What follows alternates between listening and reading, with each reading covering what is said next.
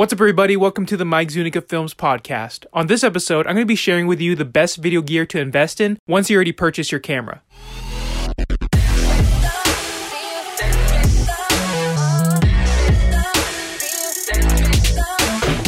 So you already have your camera and you've been creating videos with it. Now it's time to invest in extra gear for your camera to make your videos that much better. But what should you purchase? So I'm going to give you my top 3 things to purchase in order from my personal experience. So the first thing is going to be a tripod. The reason why is because majority of the time you might be speaking in front of the camera or you might be videoing someone else and you need to have a steady platform. Now, in the beginning, when I didn't have a tripod for the first couple of days after purchasing my camera, I just put it on my desk. I put it on a stack of books and it worked at that moment. But it was not mobile. I wasn't able to carry that stack of books anywhere I wanted or carry that desk anywhere I wanted and place it to the height and the level that was best for the video. So you can go on Amazon and on Amazon Basics, they have a tripod already set. It's pretty inexpensive. It's about $20, I think, $20-$30. And you can get a good tripod for about $20-$30. And, it depends on what kind of camera you have. So those types of tripods are good for, beginner cameras that are less expensive, maybe for a camera that's about $500,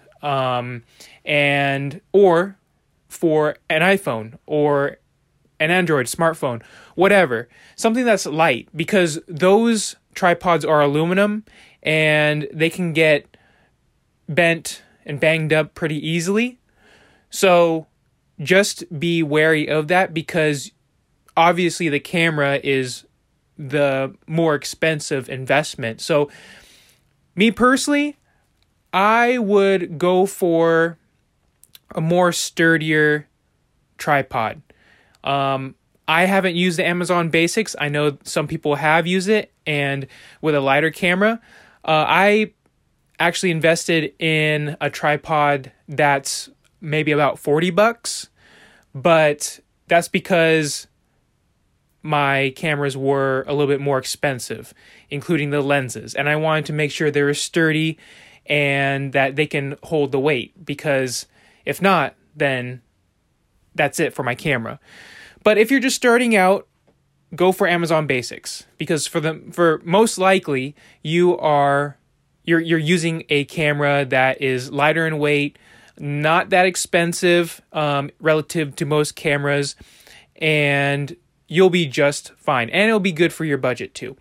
Now, number 2, once you've already got your tripod, the next thing that you should invest in is good audio. Now, what does that mean? What's good audio? So, with your camera or smartphone, when you're recording audio into the camera's or smartphone's inbuilt microphone.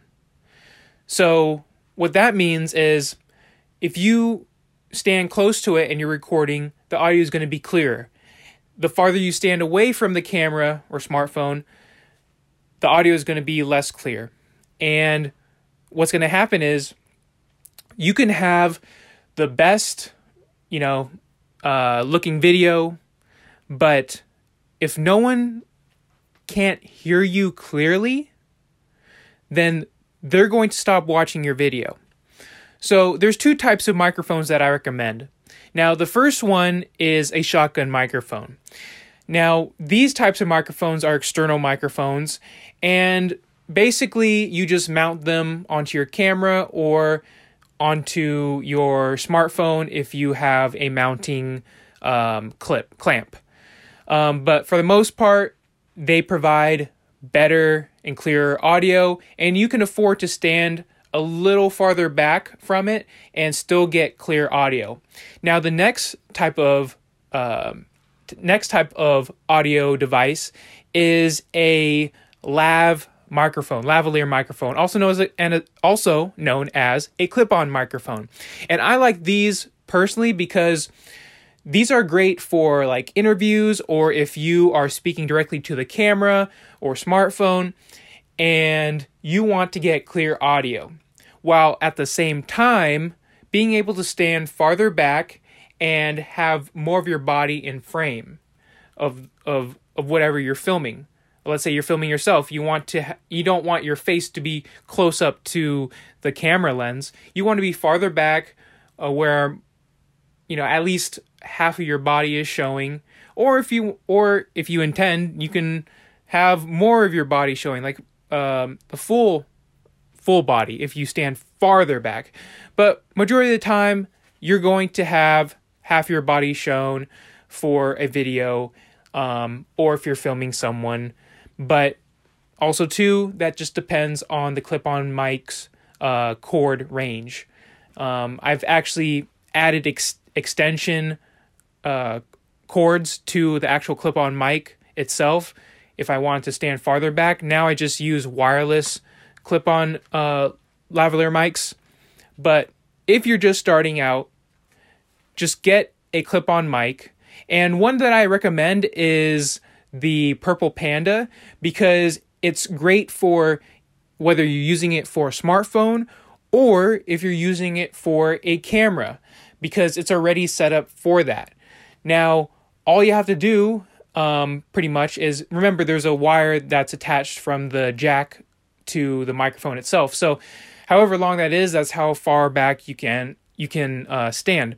But if you really wanted to, let's say you have a camera, you just hook in that clip-on mic to it and stand farther back, clip it onto your collar, and that's it. You're good to go.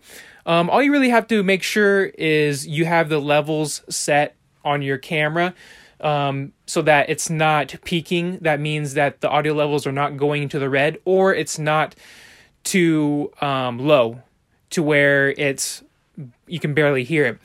I like to have my audio levels hit a range between around -6 and -12.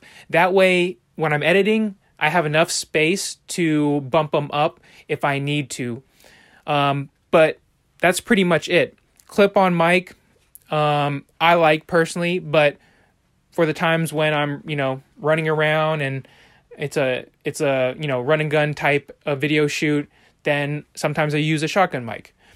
But definitely consider at least a clip-on mic if you are starting out. Now, the third thing that I recommend to purchase after that is to get good lighting. So when it comes to lighting, you have two different types. You have the ones that use you have those studio photo lights where you have to use a light bulb. And then you have the ones or the ones that are LED lights. So when it comes to LED lights, you have the panels, which are flat, or you have the ring light. You've probably seen those on Amazon. And those are pretty effective too. So when it comes to lights, when I started out, I used those, the photo studio lights, the ones with the light bulbs, for quite some time. And they worked out just fine, especially when I'm filming interviews. But the only downside was that I couldn't really make them brighter or dim them down. It was only set to one, level of brightness. And I couldn't really change the temperature. So there was only one temperature. What I mean by temperature is that if you ever seen a light that's more orange, that means it's warmer. If you see a light that's more blue, that means it's cooler.